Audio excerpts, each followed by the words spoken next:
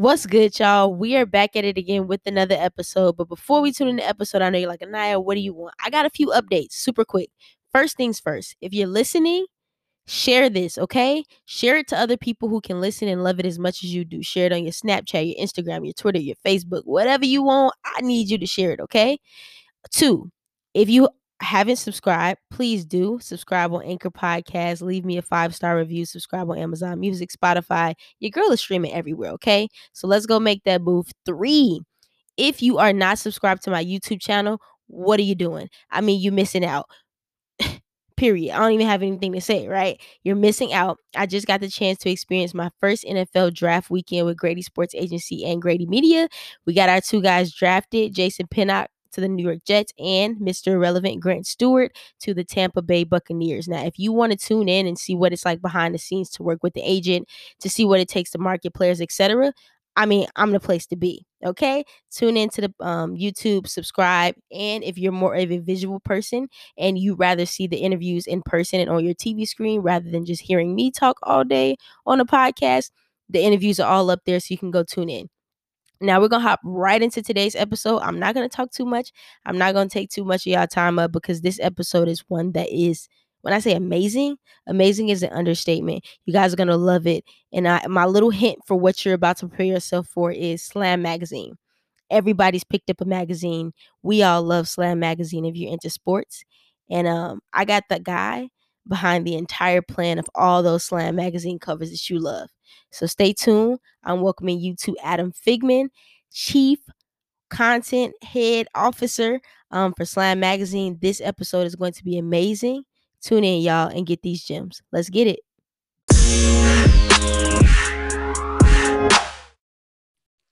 Hi, everybody. Welcome to another episode. I am ecstatic about this. That's an understatement. I have an amazing guest today that I'm super excited just to speak about, to talk about, to have this conversation with, to pick his brain and mind. And today I love to introduce to my podcast, Adam Figman, the Chief Content Officer at Slam Magazine. How you feeling, Adam? I'm feeling okay. How are you feeling? I'm good. I'm excited. Thank you for having me. Of course. And something that, we chopped it up a little bit before the podcast started, but starting the podcast, of course, for me, building the brand, but I am a huge advocate for women in sports. And so that's kind of the mission behind it, to bring visibility and light to it. And every episode, it's a ritual. My listeners know, and now you're a part of this too, is to highlight a woman in sports. So every episode, we got to start off with that. And I'm sure you're aware. I'm pretty sure you're aware of who Chanae is, and a player for the Sparks. And she just executive produced 144 for the WNBA and the anniversary of their 25th year, which was amazing. So just want to give that kudos to her, shout out to her, just because I think there's one thing to say diversity inclusion, but then there's a different thing to say visibility. And I think that's something that she just gave them, and I'm just happy ESPN gave her that platform. I loved it 100%. Yeah. What were your thoughts about it? Like, what were your favorite parts about it? What did you enjoy? I watched it admittedly while I was like, it was like night. I was editing stories. It was like, yeah. It was, I watched it on what do you call it? Like I recorded it. So I watched it while I was editing stories. I'm going to watch it again this weekend, and I'll give you a proper breakdown. But I did see Camille Husita, who runs W Slam. She interviewed a few people connected to the documentary on W Slam, and it had me hype. It was just, the amount of like energy that I saw from the group of people that directed it and produced it was incredible. I have to like properly do it, but it was cool. I think I was just having a conversation with someone before this actually, where it felt like the bubbles, the W bubble and the NBA bubble, it happened and we were all so tuned in, and then it, life kind of moved on afterwards, and here we are, and now there's there's proper seasons happening in arenas, and it almost feels surreal to think that happened, and we were, in a sense, even, at Slam, we just kind of covered it.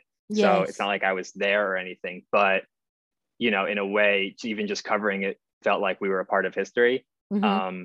And I think it's bizarre to realize 10, 20, 30, 40 years ago. I mean, 10, 20, 30, 40 years from now, we're going to look back and be like, that really happened. Like we played Yes. entire pro seasons in bubbles because there was a pandemic raging through our country. It sounds, if you told me that 2 years ago, I would have told you, you have no idea what you're talking about and you're just making stuff up. But, here we are. And so it's still, I'm happy that a documentary like that exists so quickly, but it's going to stand the test of time because we need to really like properly document this stuff, or else years from now, when we look back on it, we're not going to understand it because it's so out of this world almost. Yes. It makes no sense.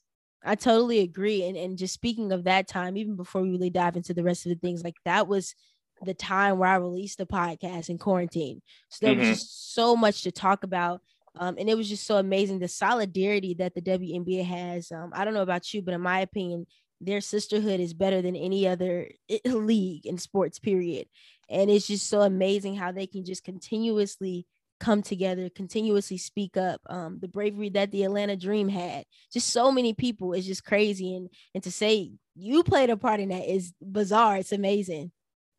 I think I played no part in it, but I think, hopefully at Slam, part of what we stand for is, amplifying the right things, Yeah. um, and amplifying important things. And I think even if we did so much as amplify some of the amazing things that the WNBA players, were doing last summer, then we helped in a very, very, very small way. But still, compared to the amount of amazing stuff that they accomplished, it's nothing. I mean, they literally changed the world. You can't really Yeah. overstate that.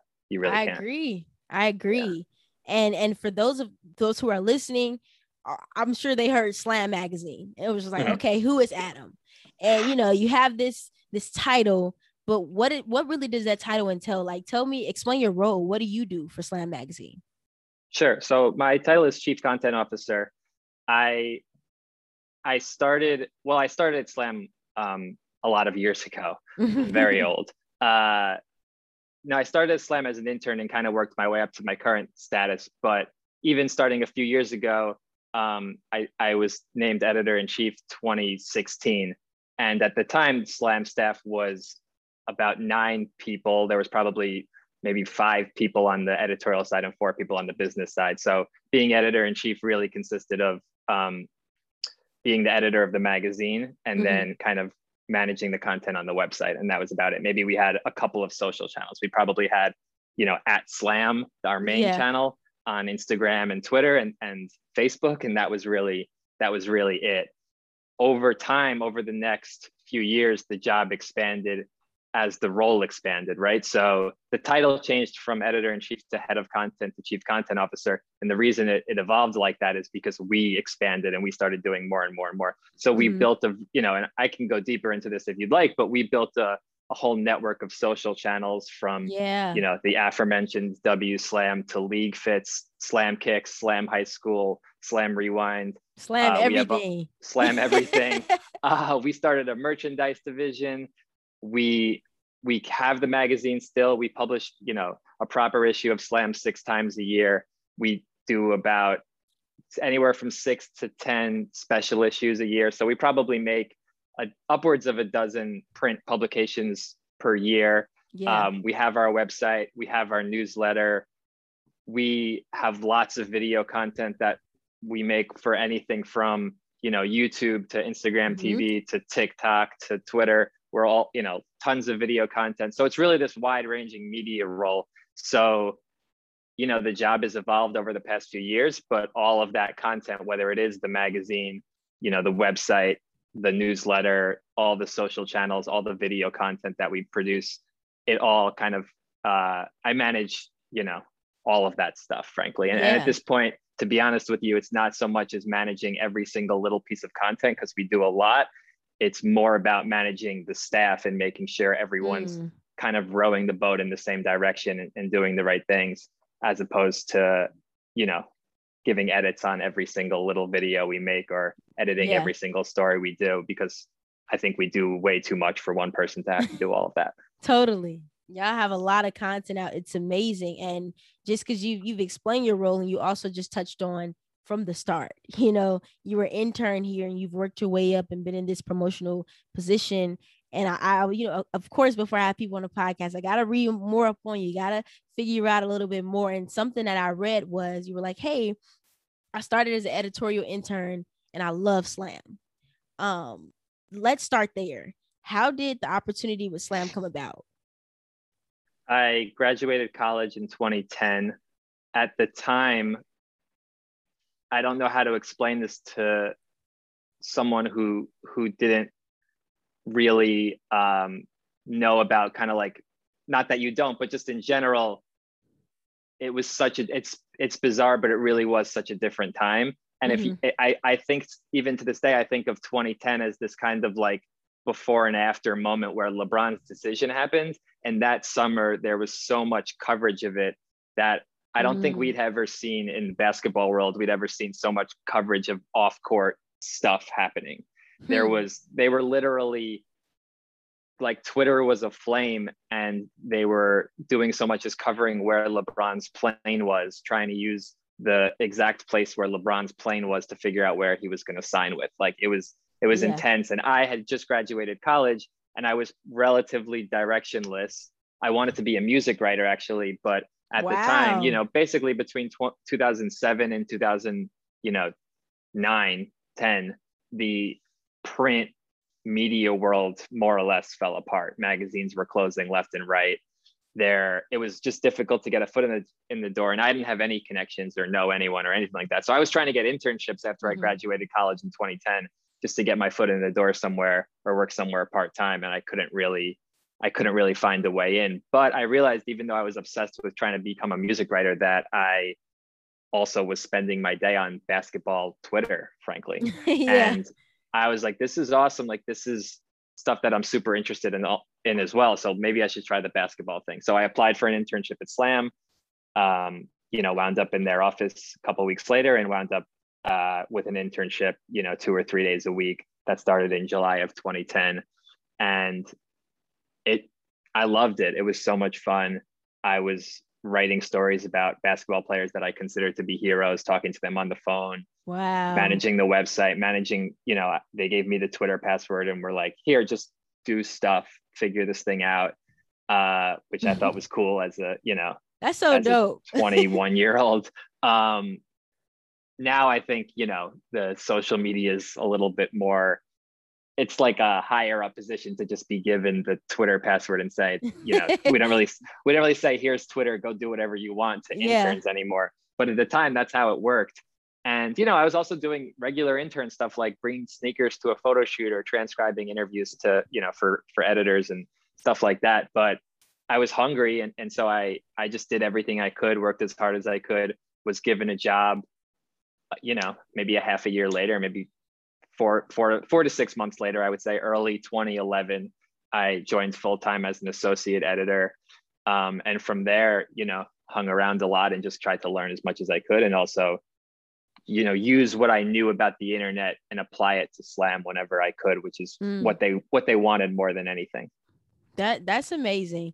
That's amazing. Just to see you move up in the ranks, and just to, first, I would say a lot of people aren't fortunate to have the opportunity to come out of college, solidify an internship, and on top of that, be content with what they have. So that was just an amazing position to be in. And for a lot of people, a lot of my audience is younger. A lot of people are interested in sports. A lot of people have aspirations of working in sports. If you can, go back in time, what's one thing you wish you would have known when you started your career? One thing I wish I would have known, well, I probably would have stressed a little less if you told me that everything was going to be okay and I would be able to figure it out. But I don't regret, stressing out over it or being anxious about it, because I think that created a level of urgency that helped me, work really hard and not take my foot off the gas.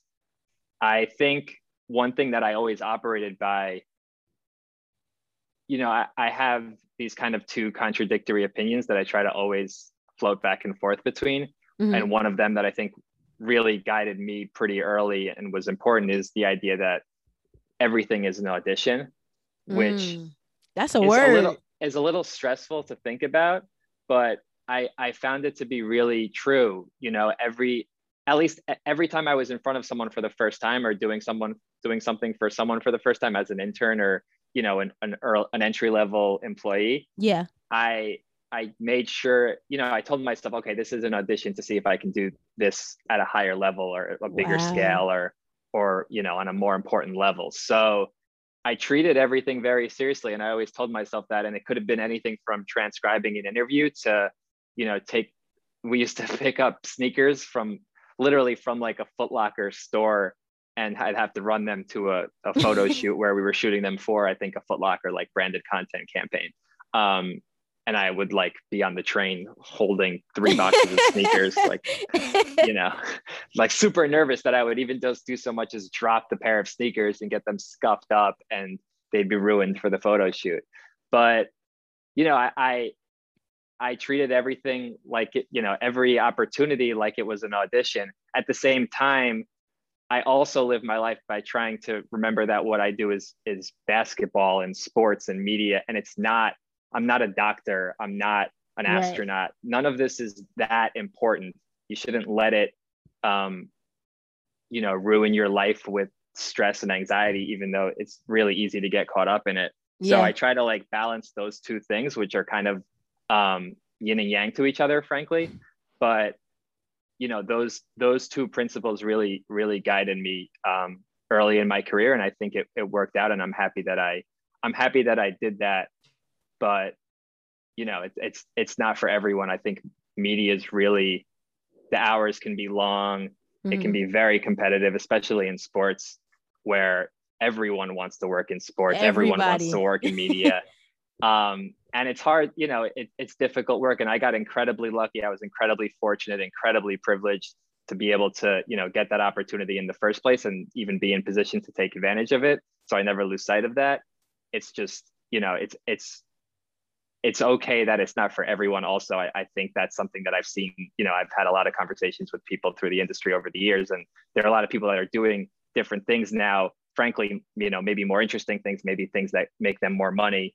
And that's cool too. You know, I don't lose sight of that either. I think there's a bigger world out there for sure. So, you Yeah. know, I just try to stay focused and do what I That can do. was that was an amazing piece of advice. You know, the duality of what you said, you know, not stressing out too much, still having Mhm. sanity within yourself, but also this is your chance. And I think that's just so important because a lot of the times in sports, you may come across this person once and never be able to make an impression again, you know, and it's just so important to solidify that. And that's just some great advice for me. I really do try to live by that when it comes to first impressions. And outside of just, you know, what happens, you know, what you would have told yourself for somebody who specifically wants to go into editing, into media, like what what advice would you give them? Like what should they be doing right now in this sort of time that we have that would just prepare them or propel them away from their competition? So it's amazing the times we live in, because I have to ask, when you say editing, you mean like story editing, text editing, right? Yes. As opposed to video editing, which is different, but you know, a huge part of what I do also. Not that Mhm. I'm a video editor, but we have video editors on staff. But you mean story editing, Yes. and you know, traditional magazine editing, I guess. Yeah, I think that, you know, you want to be an amazing writer and you want to be an amazing editor. That means that you need to really take it seriously from the perspective of like reading absolutely everything. That's Mhm. one of the things that I really grasped onto early on. I mean, when I was interning, I was on the train every night. I would steal old magazines out of the Slam mail room. I'm talking about like classic Slam magazines from 2000 and, you know, 3, 4, That's 5, crazy. and I would just be on the train home reading them, like not even reading them in the way that you might read the, you know, the newspaper in the morning, but reading them like they were a term paper that I was trying to like get ready for. Like Mm. I would study them, and you know, you look at the lead and you look at the way the story is written and the way the story is edited.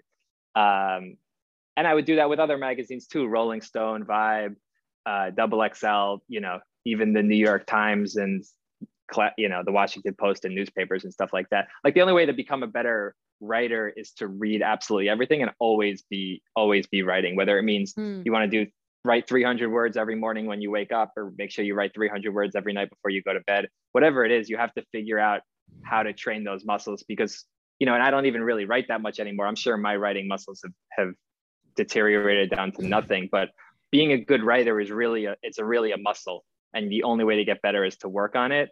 So you just have to figure out what your schedule for improvement is, and really stay at it, because if you think you're just going to get older and become a better writer because you've gotten older, it's not gonna work. You have to work on it the same way you'd work at like getting faster to run a marathon, and getting in shape for that, or something physical. Like you just got to work at it. So if you're in college and you want to be a writer, you really should be writing every possible moment you can. Granted, don't burn yourself out too early, but it doesn't have to be for public consumption. It doesn't need to be for a magazine, or if you can write for the school newspaper, great. If not, write a blog. If you don't want to make it public because you don't think it's good enough, just do it for yourself and put it in the trash can.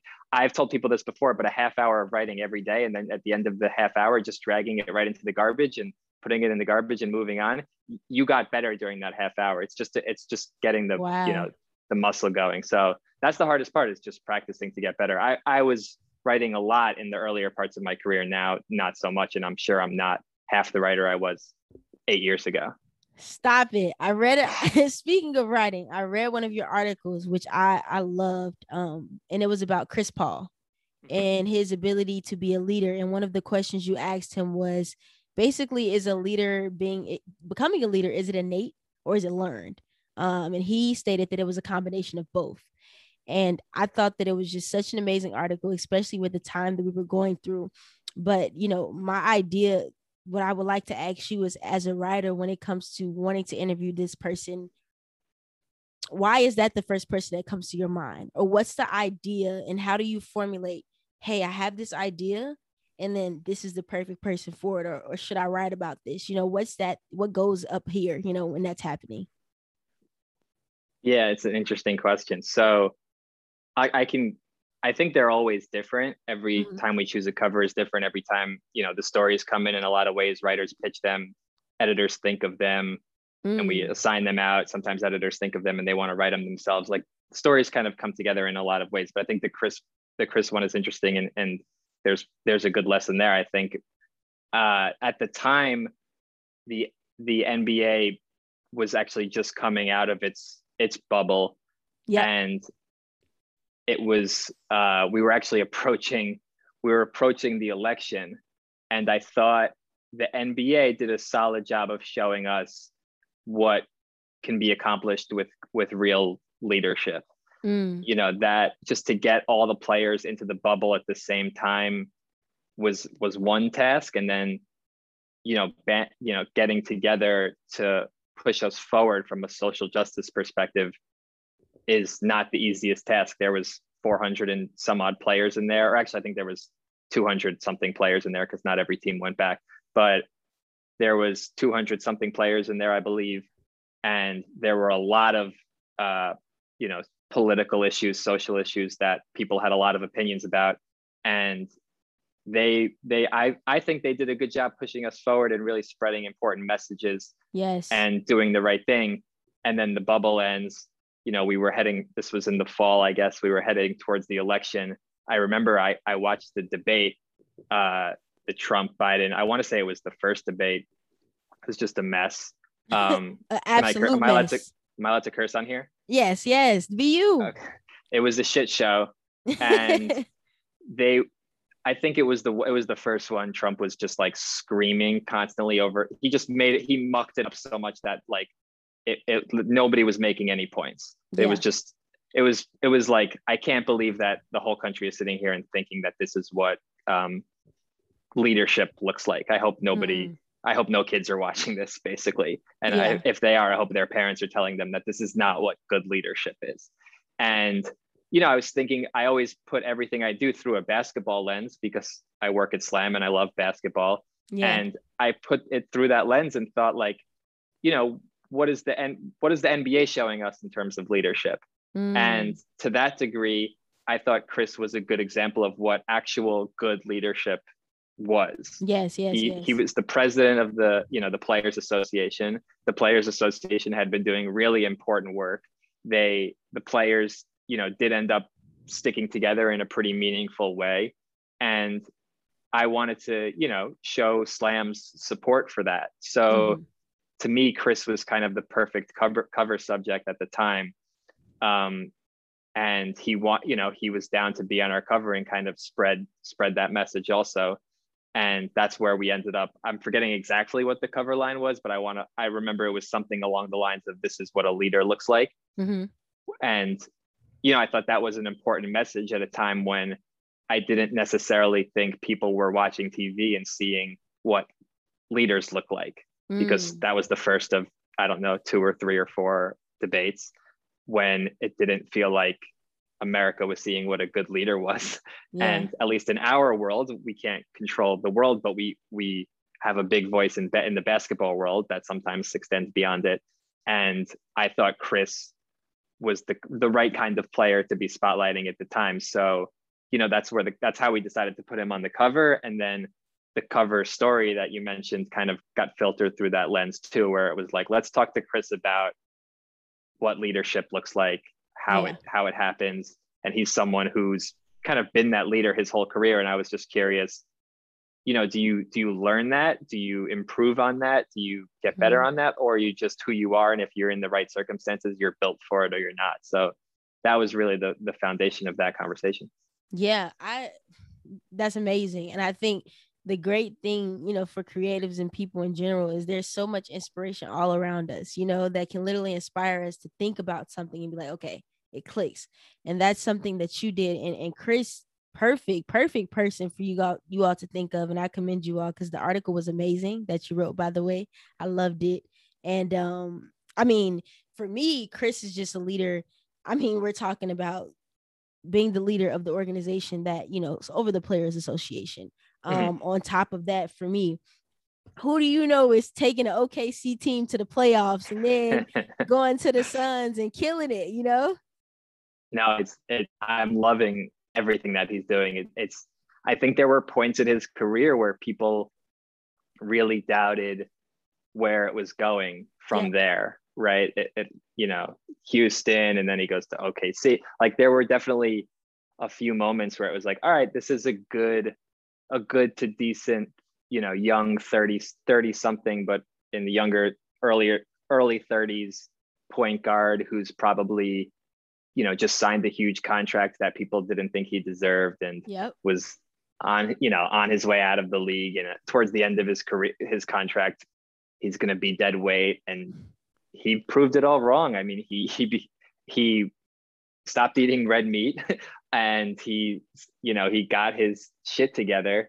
And I mean, not that it wasn't really ever together. I think that was just a misconception. And I think he's, what's Phoenix? We'll see how real it is in the playoffs, but just that they even got, that's how I felt about Oklahoma City too, though. When they were in that first round series, it was like, they weren't even supposed to be there. Like just that they were battling in the playoffs was impressive. And now that Phoenix is the 2 seed, I want to say, right? Just that they're at that point, it makes no sense, and it makes a lot of sense if you think about it, because of that group.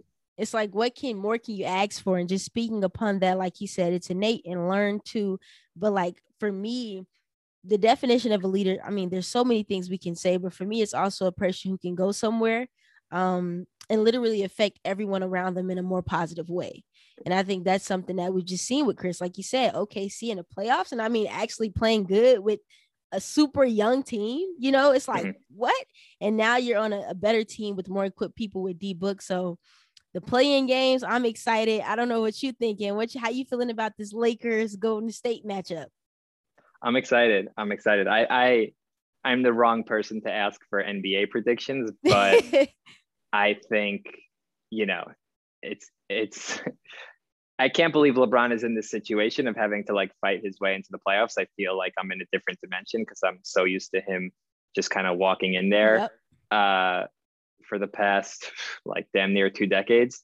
So this idea of a LeBron team having to go through the play-ins is just, it makes no sense to me. But I am excited. I hope. I mean, not to play favorites, but I do hope both the Lakers and the Warriors wind up in the playoffs Yeah, because I just think it'll be more fun if they are, to be I honest with you. agree. Yeah. I love the matchup though, just because Mm-hmm. I think it'll just continue to bring out the best in Bron. Like he's not going down without a fight in the same way for Steph. Steph's been on fire, man. So who do you have coming out of the West? Ooh, to be very honest with you, I don't have a person. Like I don't have a team. Like I feel like this Mm-hmm. is the first time where it's just like I really truly don't know. Like at all. So Okay. it's I crazy. don't know either. I think that makes it a lot more fun though. It's pretty rare that you can't even, nobody feels comfortable even throwing a single dart and being like, yeah, I got the Mm-hmm. Clippers or I got the Lakers or I got the Yeah. Suns or the Jet. I don't know. I don't know. Everybody's up there. So Yeah. we'll see. We got to circle back around after this tournament ends. We're gonna be like, what? Like what happened? Absolutely. Oh, and something that you said you spoke on earlier, which I just thought was amazing. All of the Slam social media channels. Let's talk about social media. Let's talk about what you guys have done. I mean, to name a few: Slam, W Slam, Slam Kicks, like you said, League Fits, Slam High School, Slam Rewind, Slam Goods. Y'all got everything. And so when you talked about when Slam first started, I mean, you guys had like one platform, a small Twitter, wasn't too much strategy to it, just a lot of personality.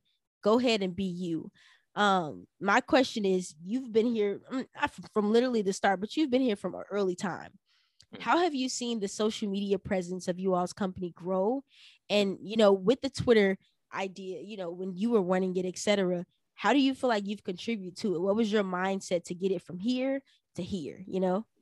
Yeah, we realized at some point, and this wasn't a crazy revelation, to be honest with you. I think most media companies realized something similar, probably around a similar point, to be honest with you. But we realized at some point that we needed to be vertical because the basketball world was too big for us to cover it all on one channel. There were too many things that people were interested in. And just the way social media works is people want a very specific type of content from that feed. And if you go too wide, your engagement rate's going to go down and you're going to reach less people with each post. That's just kind of Facts. the way that these platforms have built themselves. So especially the algorithm based ones, Instagram, TikTok, even Facebook. So we thought of it through that lens. And in 2016, we had Slam and we had Slam Kicks. Slam Kicks, made sense from a long time ago to start its own vertical because even from a print magazine perspective, Kicks has been its own publication Yep. that Slam has made once a year, starting in, I believe it was 1998 or 9. So Slam Kicks has kind of been its own vertical for years now. So that was probably 2015 or 16 we started Slam Kicks. But in 2016 we started producing a bunch of it was probably 2017 actually. We started making a lot of high school basketball content because the company was purchased by a new investor, right? It had previously been owned by a big magazine conglomerate. They sold it off in 2017 to an upstart investment group that was, investing heavily in the space of sports media technology. So they wanted to, put a battery in our back and be like, all right, let's get out there and cover this, this world the way it deserves to be covered. So the first thing that we did was we were like, all right, we've been behind on high school for a few years now from a video perspective. Obviously, we've covered high school basketball in print for a lot of years, but we need to cover it from a video perspective properly. So we hired, a whole slew of high school basketball video shooters. They were creating high school basketball content all over the country, putting it on our main Instagram channel, and it wasn't performing that well. And I was like, this doesn't make any sense. People want this content. There's huge high school basketball accounts. Why wouldn't they want it on coming out of Slam? And we realized that that's because that audience, the main Slam Instagram was used to so much NBA content that the high Wow. school stuff wasn't performing well. they had just gotten used, algorithmically used to Yeah. NBA content. So we were like, all right, we need to start going vertical. We need to build out individual channels for individual sectors of what we do. So that's when we started Slam High School. And then not that long after that, we started W Slam, Slam Rewind. At some point, we started Slam FTW, which was all about the video game and basketball overlap, esports, 2K, even like basketball players being obsessed with Call of Duty, that kind of thing. At some point, I'm kind of screwing up the timeline here, but this is basically over the course of 2 or so years, late 2017 into late 2019. During those 2 years is when we started all the verticals. We knew we wanted to do something around the space between fashion and basketball, and the tunnel was just becoming a thing.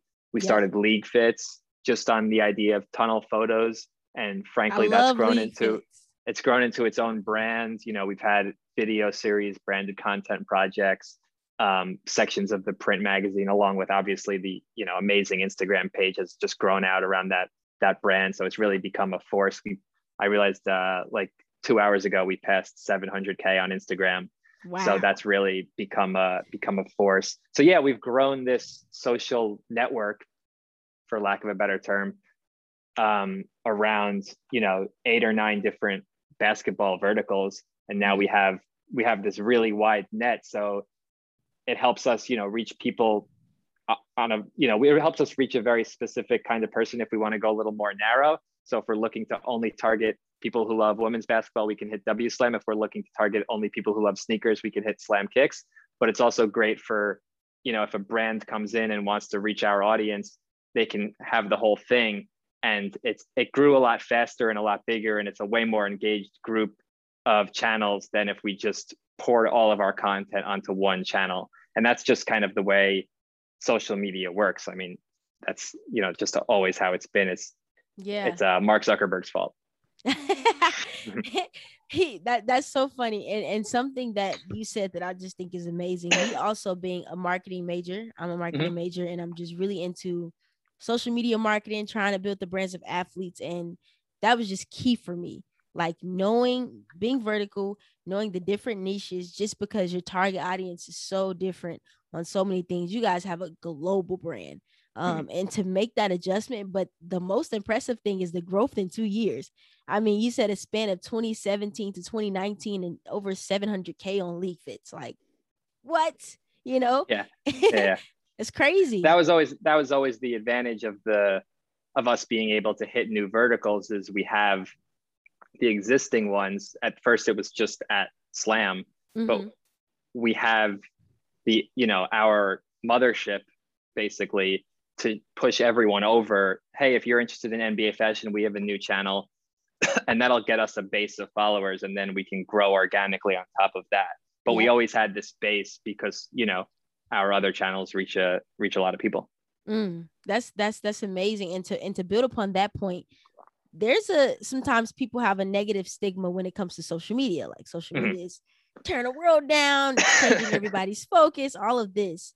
I look at it as a tool, and I just think it's just about what you allow yourself to consume on social media, or what you put out there. Like I always tell people, you control the narrative, right? And I would just love to hear your perspective, because you've literally seen the evolution of social media platforms. Like, what's your idea about people having the idea of the stigma, etc.? I think 2 things can be true. It could be really good and amazing, and help amazing things happen, whether it's people finding people who are similar to them and like the same stuff as them and building relationships, or just as simple as like sometimes when something funny happens on Twitter and everyone's making jokes about it, it's the best place in the world. There's nothing there's nothing like all of Twitter getting together to roast one thing that when it's deserved, that is the best thing in the world and the funniest thing in the world, and amazing. At the same time, some horrible things have happened because of social media, obviously. I think we saw that in the country of the United States over the past few years. Just absolutely terrible things are able to be amplified because social media wasn't regulated properly, or people were using it for horrible things, and there's no denying that. I think, in terms of how I try to consume it, or my mentality towards it, is just trying to, and I've always been pretty bad at this, but I am trying to get a little better with just limiting personal consumption and just being smart about it. I'm still always on social media, but I try to take responsible breaks when I can. But I honestly, to answer your question, I think, the answer to all of it is just yes. Like you're right about all of the horrible things, and you're right about all of the amazing things. It's just all true. And, all you can do to help make it better is, act with good faith, and be trying to accomplish good things, and not amplify horrible stuff, or people being mean, or people being rude, for no reason. And, try to bring joy into the world somehow or another, or if nothing else, make good jokes on Twitter. Twitter's the place, man. And so, that's my approach. I don't think there's a right or wrong, though. And I think it's definitely really amazing, and it's definitely really horrible all at the same time. Yeah, I totally, I agree with you. And I just want to hear that perspective, because you've literally seen the evolution. For me, my generation, social media is the norm, but you've seen the progression of everything. And something that I'm interested in too sometimes is I hear people always just say, like I said, control the narrative, right? Whatever you put on social media, you can put out there, my Instagram, it's the podcast, or it's me personally, and all of these things, just to show who Anaya Jones is wholeheartedly. And going to your page, a lot of people might just associate you with slam. If there would be advice for a person who, let's say, is just, doing something with athletes or doing something in sports, how do you not become the identity of the company? Like, how do you separate your own brand? It's really interesting that you ask that. I think it's interesting for me, or at least the way I think about it, is because you made this point earlier, like I grew up without social media, right? I got all my social accounts in college, right? I was a part of the group of people who were on Facebook with when you had to have a college email account in order to sign up. That's going to make me sound incredibly old, but that's what I didn't even know that existed. 2007, that's what it was. And I got a Twitter account, I want to say 2009 or so. I probably was lurking as of 2008 and maybe signed up in 2010, something like that. So I started social media basically when I started my career, right? That's when social media actually became a part of my life. Before then, even Facebook in college was like a social thing. It was like, here's photos from the party last night, or this kind of thing, or here's a bunch of people saying I'm going to this event, and it's like the local concert or whatever, but it wasn't like a work thing. It wasn't like a professional person thing. And there was no news feed. It wasn't like a sharing articles type of thing either. So I never wrapped up my identity as a human being in my social media presence. So I can use Instagram to show just a bunch of slam covers. I should show some other stuff, and I'll get back to that, I think. Because I'm, to your point, I could see why someone would see my Instagram page and just be like, wow, his entire life is wrapped up in slam. But from my vantage point, it's like, you could see whatever you want. I don't care that much. It doesn't, if someone thinks that, it doesn't really affect me, but I know that I'm, have a whole life outside of that. And my friends know, and my family knows, and it's not who I am. It's not my entire identity, because my whole life, my identity has never been directly correlated with what I'm putting on social media. I think there's probably a generation of younger folks who think of their social media pages, whether it's everything from Instagram, what they put permanently on their feed, what they put temporarily on their stories, what they tweet, what they post on Snap, what they post on TikTok. They think that the group of those things is directly tied to their social status or their professional status, one of the two usually, and sometimes both.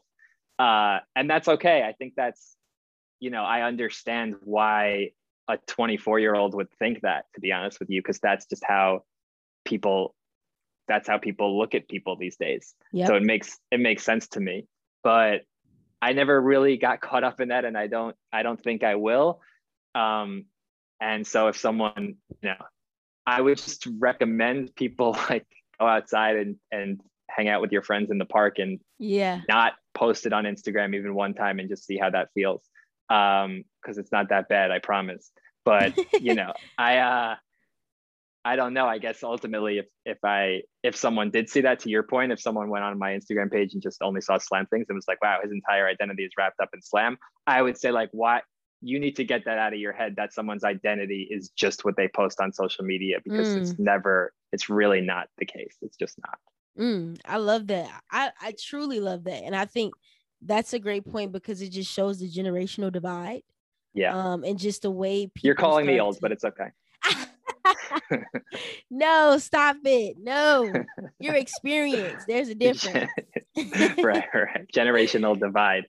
Yeah. No, you're right though. 100%.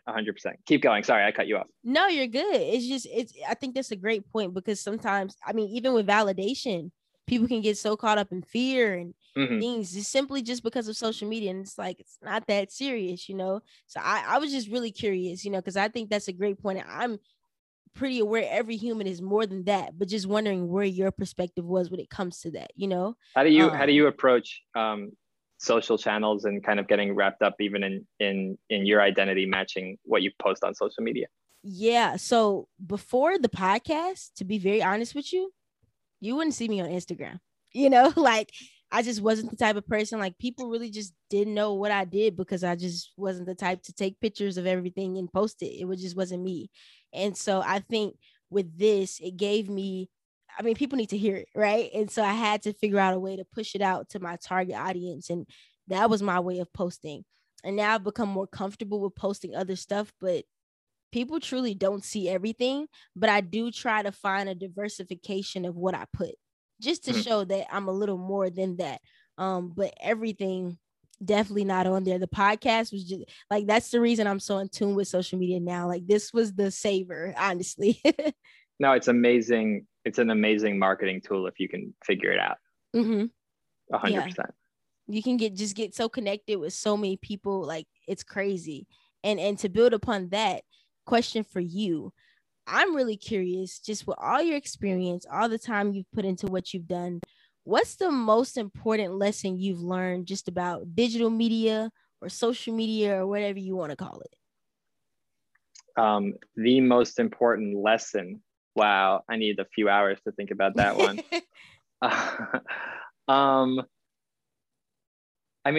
When I think about what I've learned and what I've taken away, it's that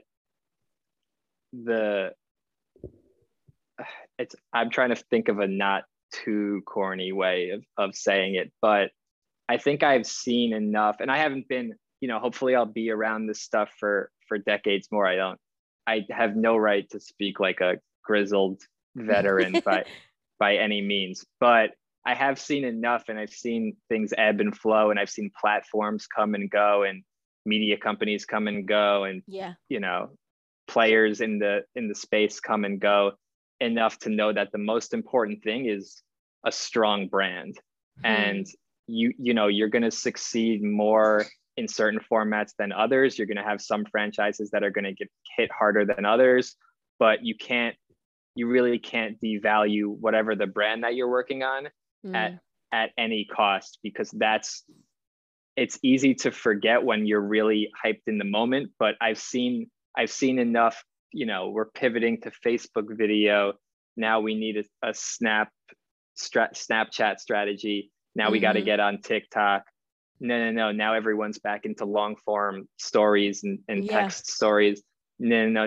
Now print is dead. Wait, print is back, but e-commerce, newsstands are dead, but e-commerce is back, so we can sell magazines like this. Like I've seen so many pivots around the industry that I know that the one thing that kind of stays constant for any media company or even individual or team or whatever it is the brand.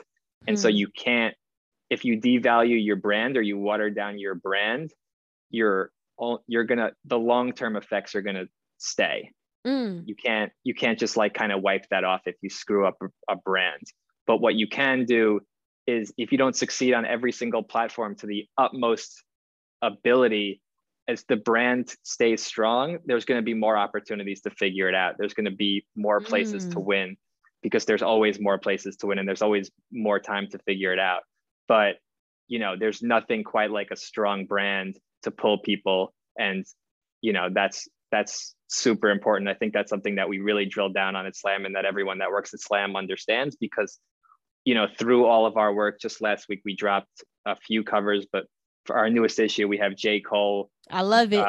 Julius Randle with RJ Barrett, and then 4 WNBA players all on one cover. And we had these 3 really strong covers, really strong cover moments. And, you know, the sales were great. You know, we sold a bunch of magazines, we sold a bunch of cover t-shirts. Yeah. We'll have more cover t-shirts in the future. We'll sell a bunch more. All that stuff is amazing. But what is really amazing is the power of how that enhanced our brand, so that now, not just moving forward, this has been like this for 27 years, but we reinforced the fact that Slam tells the best, most authentic, most credible basketball stories in the game. And we try to enforce that whenever we could, right? So, you know, that to me is the most important thing. It's the strength of the brand. That's wow. That was a rambling answer to your question. I'm sorry I went so long. No, you're good. It's amazing though. Like that was an amazing point, and we can jump right into it because that was my next question. So one of the most recent, J. Cole. Now I'm gonna let you in on a little bit about me. I'm the biggest J. Cole fan ever.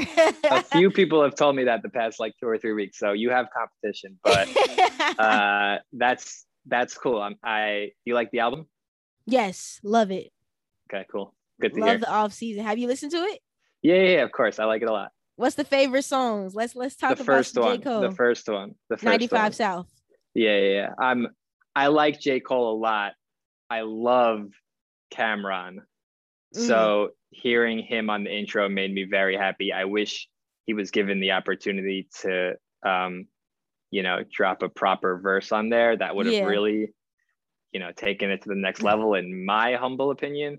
But the album was cool. I'm a fan. I'm not a super fan in the way you and a few Slam staff members are.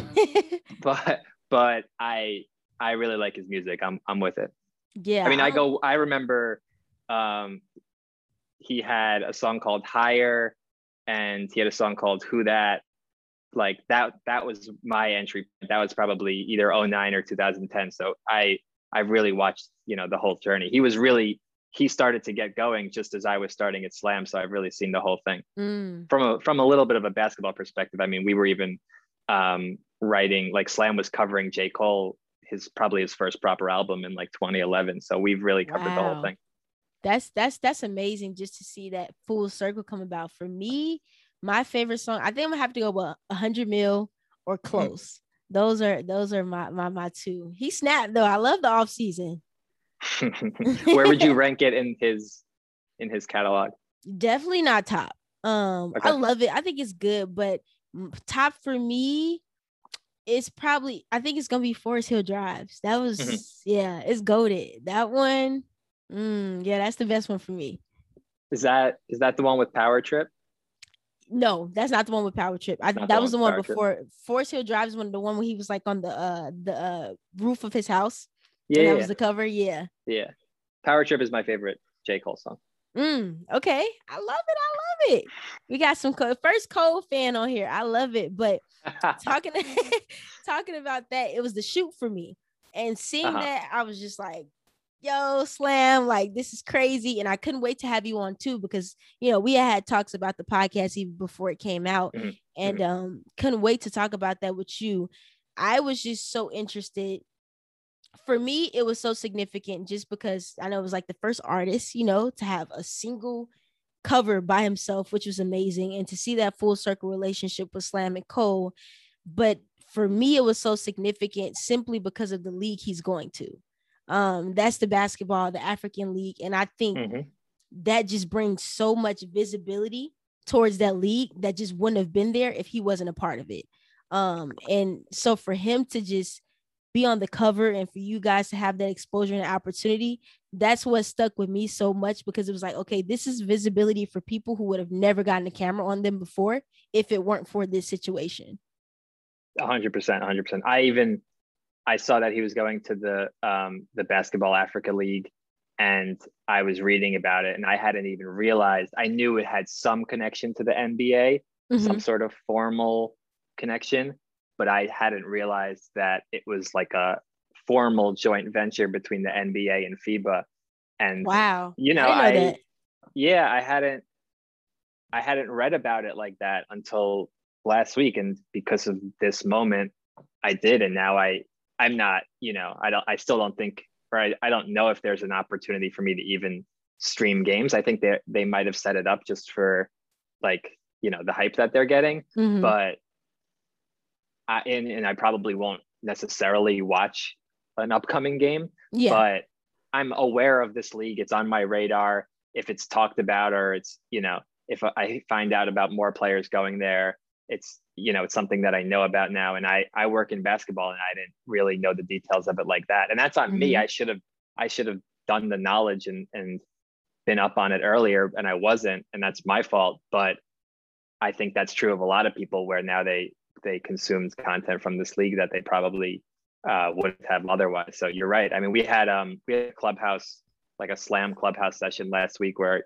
Cole's manager Ebe hopped in and kind of talked a little bit about the cover and the album and the decision to go play over there by Cole. And he said a lot of the same things, that he's, J. Cole has wanted to play professional basketball for a while now. He wanted to at least see what he was capable of and reach whatever his ceiling was, and to accomplish that somehow. And the fact that they were able to do that and then also spotlight this league is, it's amazing. It's really cool. I love it. Big visibility. Like, visibility is really key, and I'm always pushing for that. And I've just always been curious, what goes into those shoots? Like, what happens? Okay, Slam decides we're gonna put Cole on a cover. How do we formulate the ideas? How do we formulate the pictures, or what it's gonna be about? Like, give us a little dive into how do we, we're consuming it, but we never know what really goes into it. So I wish it was as easy as us just saying we're going to do it, and then that means that it happens. A few people have to say yes, but yeah, I mean, we think of the idea. In this case, really interestingly, so I've actually thought about putting Cole on the cover a few times in the past. We've reached out, but I don't think we ever really had the right dialogue with the right person over the years. It's something that has come up in the office a couple of times. I think we actually had a music issue like 3 years ago, and I think someone reached out to Cole's manager being like, would you guys want to do something for it? Maybe we could do a cover, but it was a little wishy-washy. I don't think we really approached it being like, let's do a cover. We know we want to, and he wasn't necessarily in the place of wanting to do it either. He's always been selective with how much media he does. As far as I know, this was the only, magazine cover he did this year, and the only proper like long form story interview he did this year. So he doesn't do a lot. And I guess with this album and the, everything being so basketball themed, and someone in Cole's camp was like, we should do a Slam cover. They actually reached out to, the go-between was Interscope Records, which is one of his record labels. So they went to Interscope, that, handles a lot of this stuff, and said, how can we make a Slam cover happen? Interscope reached out to us. Wow. We ended up talking directly with Interscope and with Cole's people. And we, I laid it out to them. Okay, well, we have, if we're going to do this to be released in this time frame, which was around the time frame when it came out, we would need to shoot it by this date. I need, a few hours. We need to do a photo shoot. We'll need to do an interview. We can do it anywhere in the world. We can do it any time of day. We'll find the location. We're super flexible based on talent availability. And they were like, okay, we'll get back to you. And then they came back to us and they were like, look, the album's out, approximately this date. They didn't even have, a Wow. specific date. They were like, the album's out around there. Um, when's your drop dead deadline for a shoot? Told it to them. They said, okay, we're available the day before that, Wow. in Raleigh, North Carolina. And, from there, we're off to the races. We have to find the location, get the location approved by Cole's people, because they have to be willing to get there. We found a local, like I call them like YMCAs, like a local community center. Yeah. That had like a good outdoor court option. We also had a couple of indoor court options in case it rained, which I really didn't want to happen, because I think there's something about that cover that's so It's North amazing. Carolina. It's very like the trees in the background. It's like a real authentic outdoor court in North Carolina, like the ones that Cole probably grew up playing on. Yeah. So I'm happy it didn't rain. And it happened. There's a stylist there with a whole bunch of clothing for him. There's a barber there to cut his hair immediately before the shoot. There's a couple of security guards there in case anyone acts up. And we had, we did a shoot for probably 5 hours. I would say we were on set. He got up on the hoop. That was the first look. We shot him sitting on the hoop. I thought it was going to fall and we were going to, tear. I heard during the cover, he was like, is this sturdy? Like, it definitely was a little iffy, but it was fine. And then, he changed his clothes. We do a second look, we break for food, might've done a third look real quick. And then that was it. Then he goes inside, he sits for the magazine interview. Sometimes usually we'll have a video component to it where we do the interview on camera or we do something else on camera. But in this case, it was really for a real magazine long form text story. So he sat with the writer, Brandon Jenkins, and they sat inside for probably an hour, just talking, the two of them, nobody else around. And, Brandon came out after, was like, that was great. Cole takes off. We got a bunch of photos and an interview done. And then a week later, we're done. We chose some photos. We chose, we get a group of people together for a cover line conversation, we call it, to make sure that everyone's aligned on what the cover is going to say. And if you look at that cover, you'll see J. Cole dedicated to the game. Basically, the cover lines is something that people take pretty seriously. You want to frame the cover in the proper context. So I wanted something with game in it because I knew, to me, it would reflect the duality. Game could be basketball and game could be rap. So I think I like that line because he's dedicated to the game.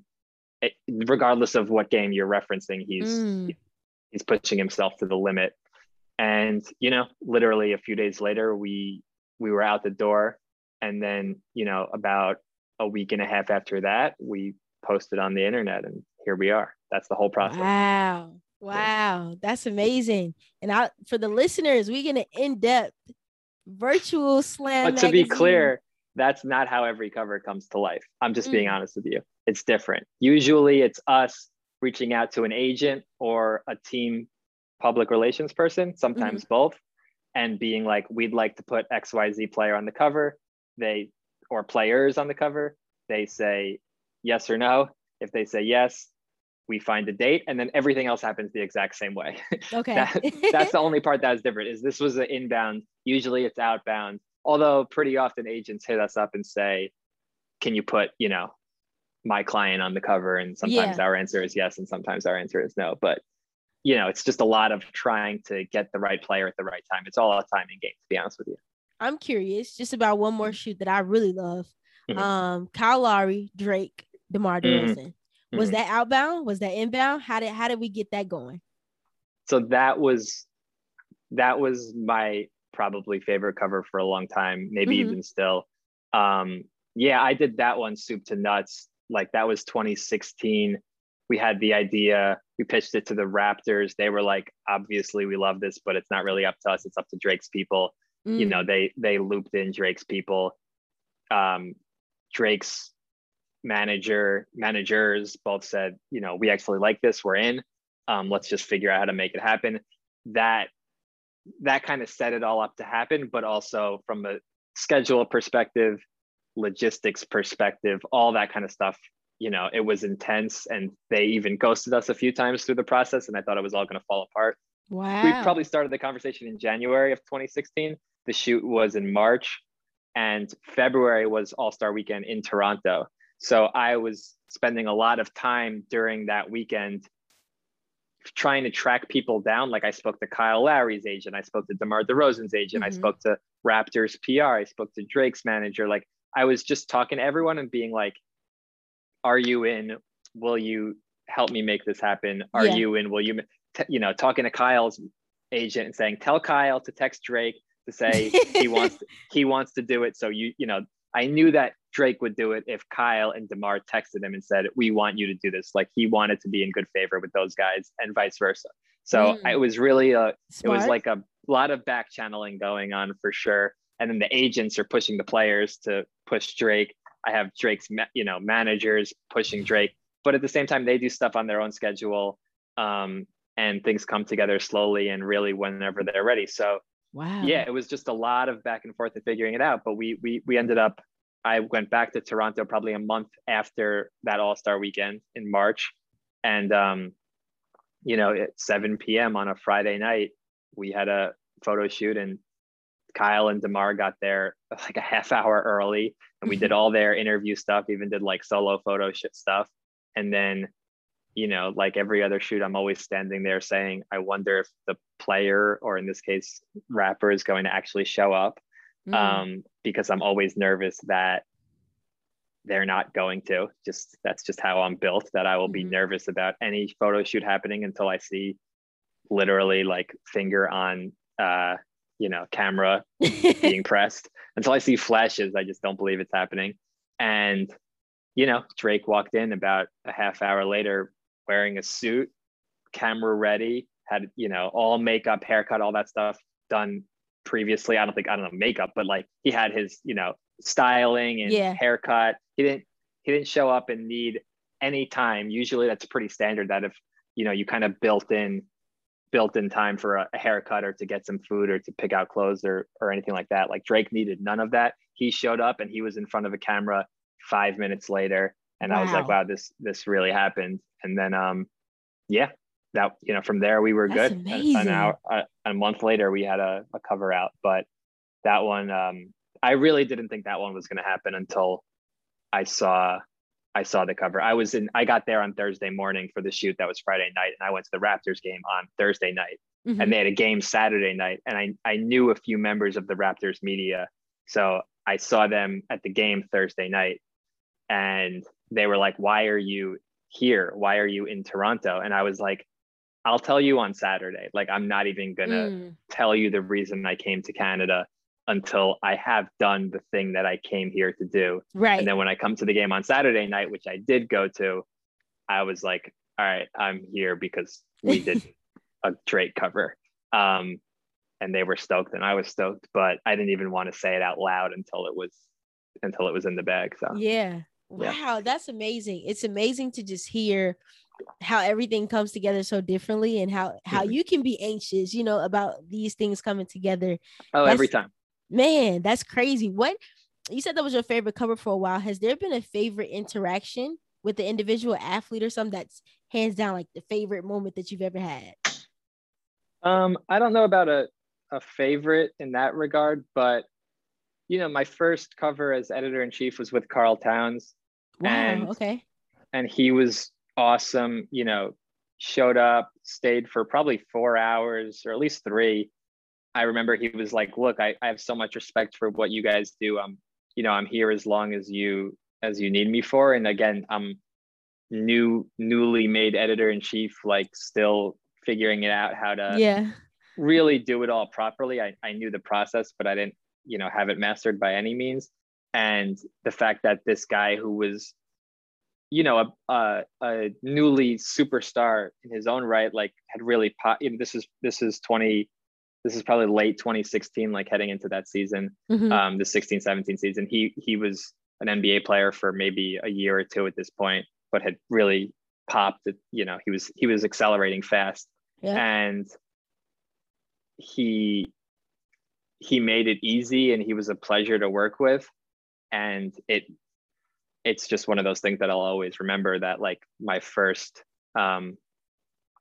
cover as editor in chief was made so simple by talent who really cared and like genuinely wanted something amazing to come to life as a result of the shoot.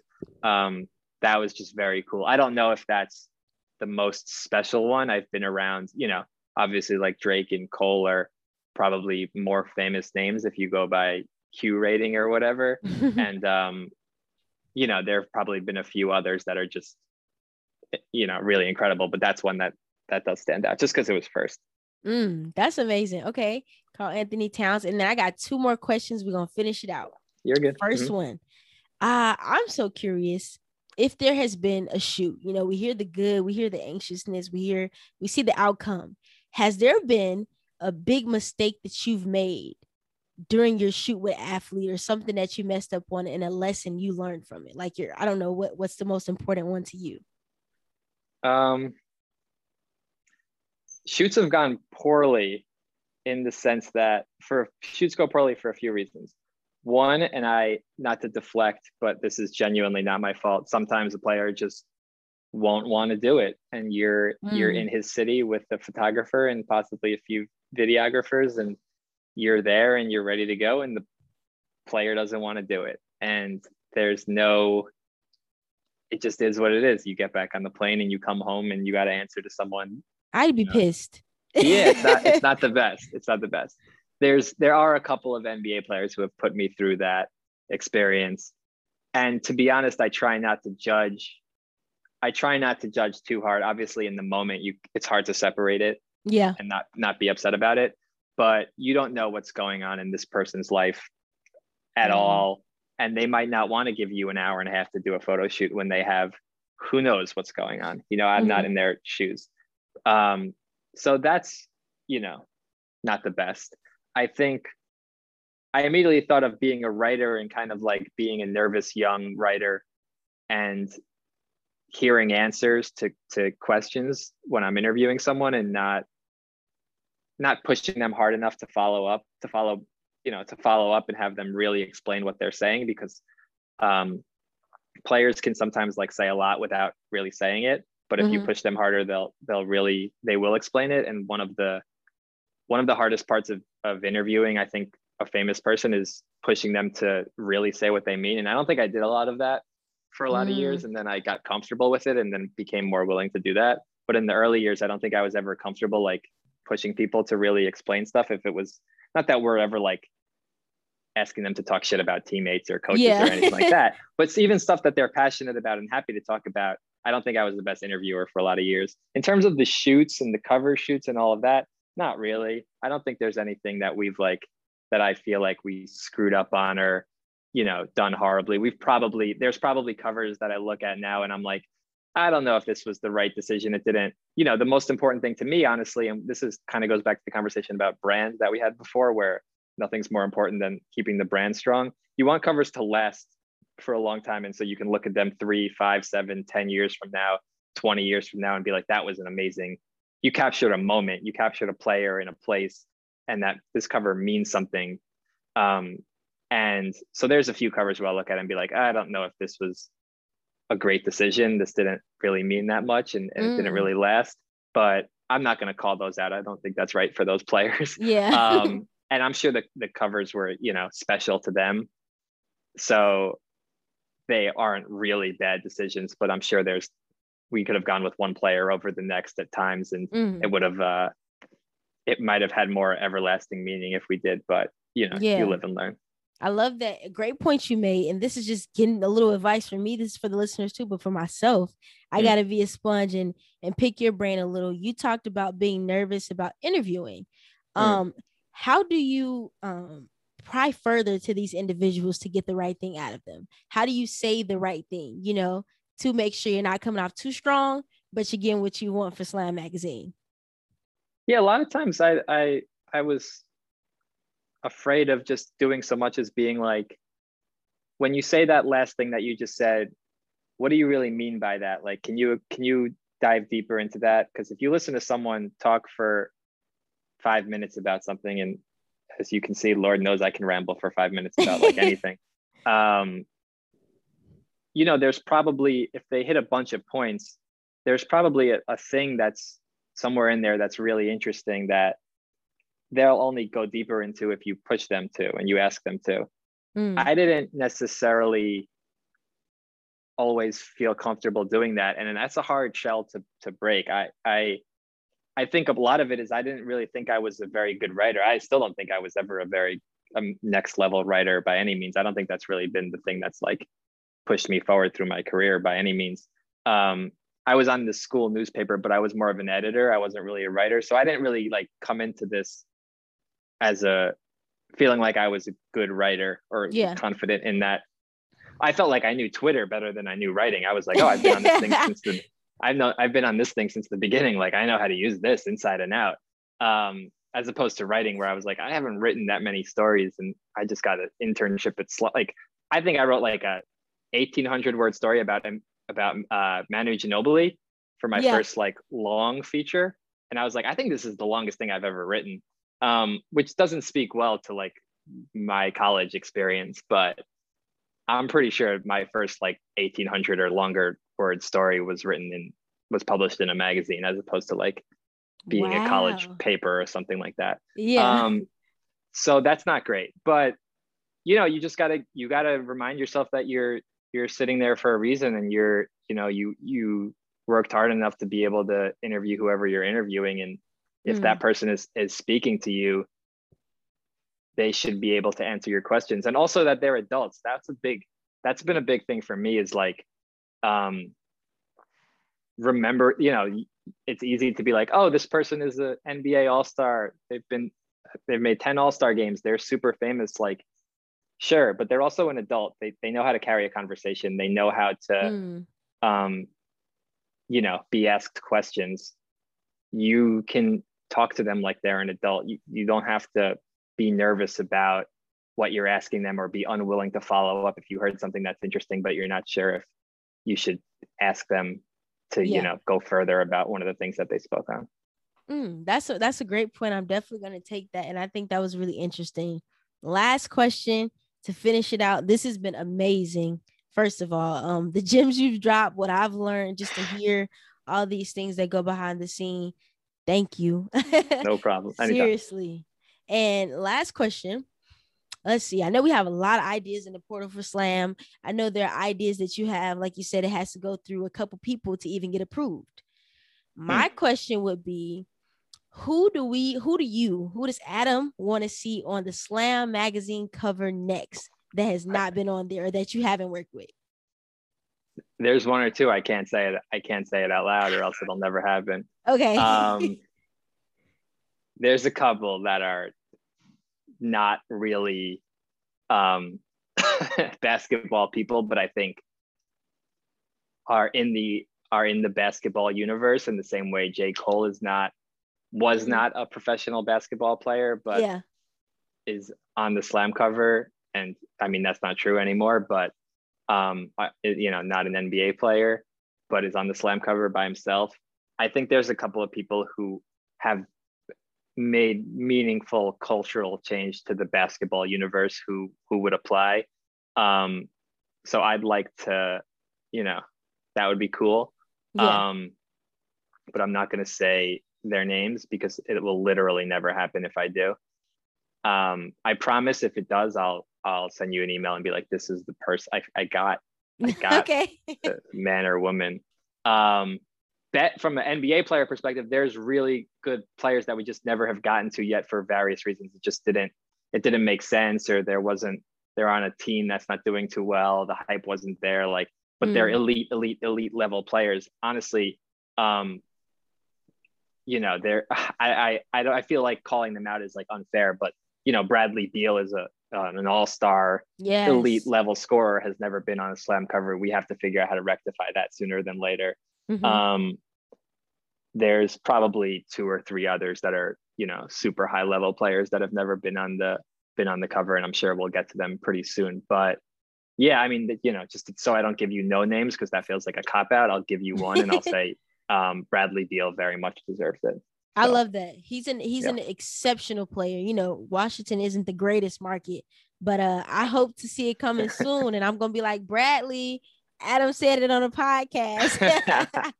Hopefully they make the playoffs Yes. and they keep the momentum going. They've been fun. I mean, I think a lot of people thought they'd be a real, bottom feeder this year, and it Mm-hmm. seemed for a second like that might happen, and I then did. now here we are, like they're on the verge of making the playoffs, and I think they have to win twice or once. I'm not sure. I think they have to win twice. Oh no, they have. If they play Boston, that means they have to win once. So they might. They're one win away. I think Yeah. they're one of those teams that like you don't really expect that much from them in the playoffs, but nobody's going to want to play them. They're Oh yeah. feisty. Mm-hmm. Nobody's going to want to play them. So I agree. It's interesting to see, but if hey, y'all do a sports podcast segment, we're always here. no doubt. But man, Adam, I appreciate it. Like I said earlier, this has been super fruitful. I've been so excited about this just to speak with you, pick your brain, like learn from you, and just really have this conversation with you. So I'm so appreciative of this. It was amazing. I hope this was fun for you because it was fun for me. No, it Um, was a lot of fun. Thank you for having me. I told you this when I first hop on. I'll tell you again now that it's recording. You have the best podcast name in the game. Um, keep it up. You're doing amazing things. So it's super dope. I'm all about it. Thank you for Thank having me. you. Thank you, man. I appreciate it. And thank you for everybody who's tuning in. If you haven't, subscribe, leave a 5-star review, and share with everybody who you know has watched the slam. Any video had a cover, whatever the situation may be, so they can just get these gems from Adam. But without further ado, we out. And I appreciate y'all.